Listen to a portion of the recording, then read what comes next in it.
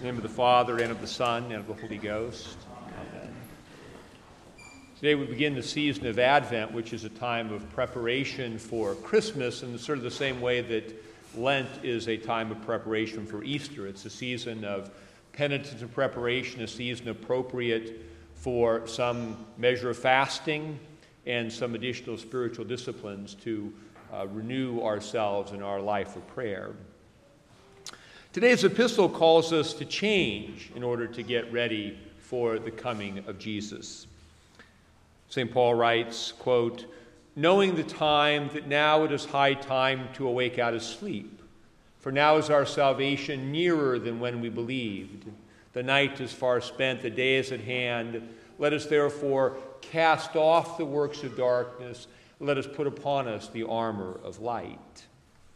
The words of the epistle are embedded in the Advent Collect, which is the collect for the first Sunday in Advent that's repeated every day throughout the season. We say it every day at morning and evening prayer, and we will repeat it at every Sunday Eucharist as well.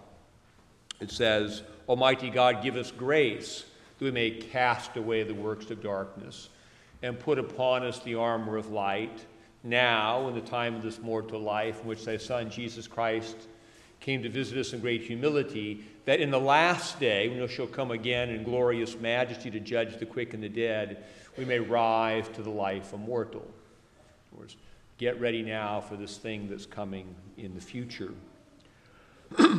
This is the glory of Advent, excited expectation for the coming of Jesus, combined with the challenge to repent and change in order to be prepared to meet him. But there is a human nature problem in this Advent call to change our lives.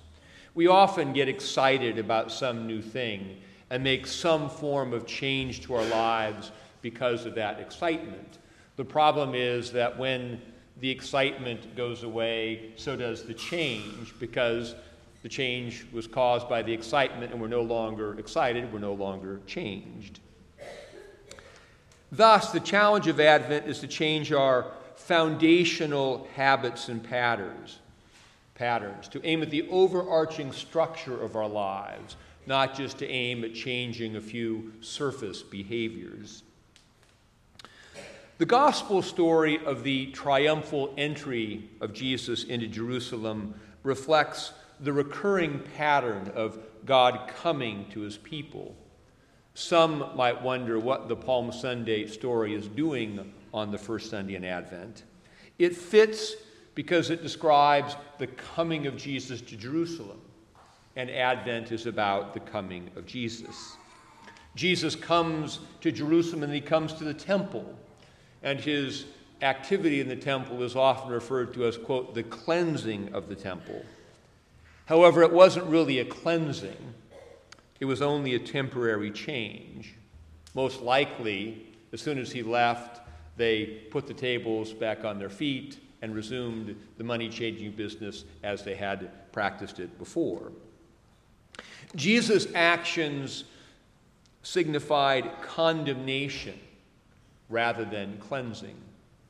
Jesus was marking the temple for destruction, and it would be destroyed roughly 40 years later, never to be built again. God's plan was to replace the temple building with a new temple, the temple of the body of Christ. God's Spirit once dwelt in the Holy of Holies in the Jerusalem temple. God's Spirit now dwells within his people, dwells within us. God has taken up, as it were, a partial residence in us.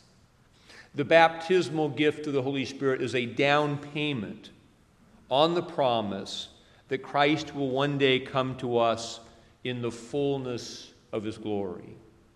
We will see him face to face, and our change into his image will be completed. Thus, if we think about it, there is a tension in the Christian life between the way that Christ is already with us and the way that we are waiting for Christ to come in some greater way. We experience this tension in the Eucharist. We already live in Christ, and Christ already dwells in us, yet we somehow come to the altar of God to receive him again. He comes to us in the sacrament as food, the bread of life, to nourish and feed the life that was planted in baptism.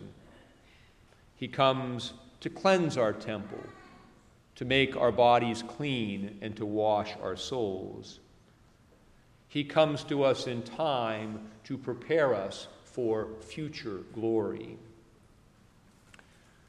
We get ready for Christ's ultimate coming on the day of the Lord by preparing to meet him on the Lord's day. We prepare to meet Christ in the future by meeting him now in the Word of God, in the sacrament, and in our prayers. If we are in the habit of meeting Jesus, of responding to his presence when we meet him now, we will be ready to meet him when he comes to us in the fullness of his glory at the end of time. The danger of religion is that we might go through the outward motions of piety, but fail to hear and respond to the Word of God in our hearts. This is what happened in the first century. The people were outwardly very religious, but they did not hear the Word of God, and they did not respond to it in their lives. Thus, when the Word made flesh came to them, they did not recognize him. They did not receive him because they did not know him. When we talk about change, we usually think about outward behavior. If we have been, for example, impatient and unkind, we will try to be more patient and kind. If we have been falling into some kind of temptation, we will try harder to resist that temptation. This pattern does not result in lasting change because it focuses on mere human willpower in the moment of challenge, and mere human willpower cannot conquer sin. We can only overcome sin by the grace and power of the Holy Spirit, which come to us through prayer. Our main problem in life is busyness, distraction, and anxiety about the concerns of life in this world. The routines and urgencies of life keep us on a treadmill. Various forms of media entertainment distract us. The cares and concerns of life make us anxious. Consequently, there is no space in our lives to stop and hear the Word of God and respond to it and make the necessary structural changes in our lives. To establish lasting change, therefore, we must aim at this disordered pattern and not merely at the outward behaviors, which are merely the result of the disordered pattern. This means, at the foundation, reordering our lives so that prayer and the hearing of God's Word have a preeminent and formative place in our lives. A faithful pattern of life begins with faithful habits of prayer. When we begin our time in prayer, our behavior flows out of our prayer. Habitual prayer comes to change our habitual behavior. The Bible refers to the fruit of the Spirit. Virtue is what the Spirit produces in us through our habits of prayer over time. Without a commitment to prayer, without a commitment to life in the Spirit, there can be no fruit of the Spirit. And God can only be an emergency responder, a 911 call. For real change to take place, our time must come to be governed by our prayer. Prayer leads us into our work, and then we return to our prayer. We do not just say our prayers. We listen for the voice of God each day. Each day we commit the day to God through prayer. We ask for guidance to know and do His will.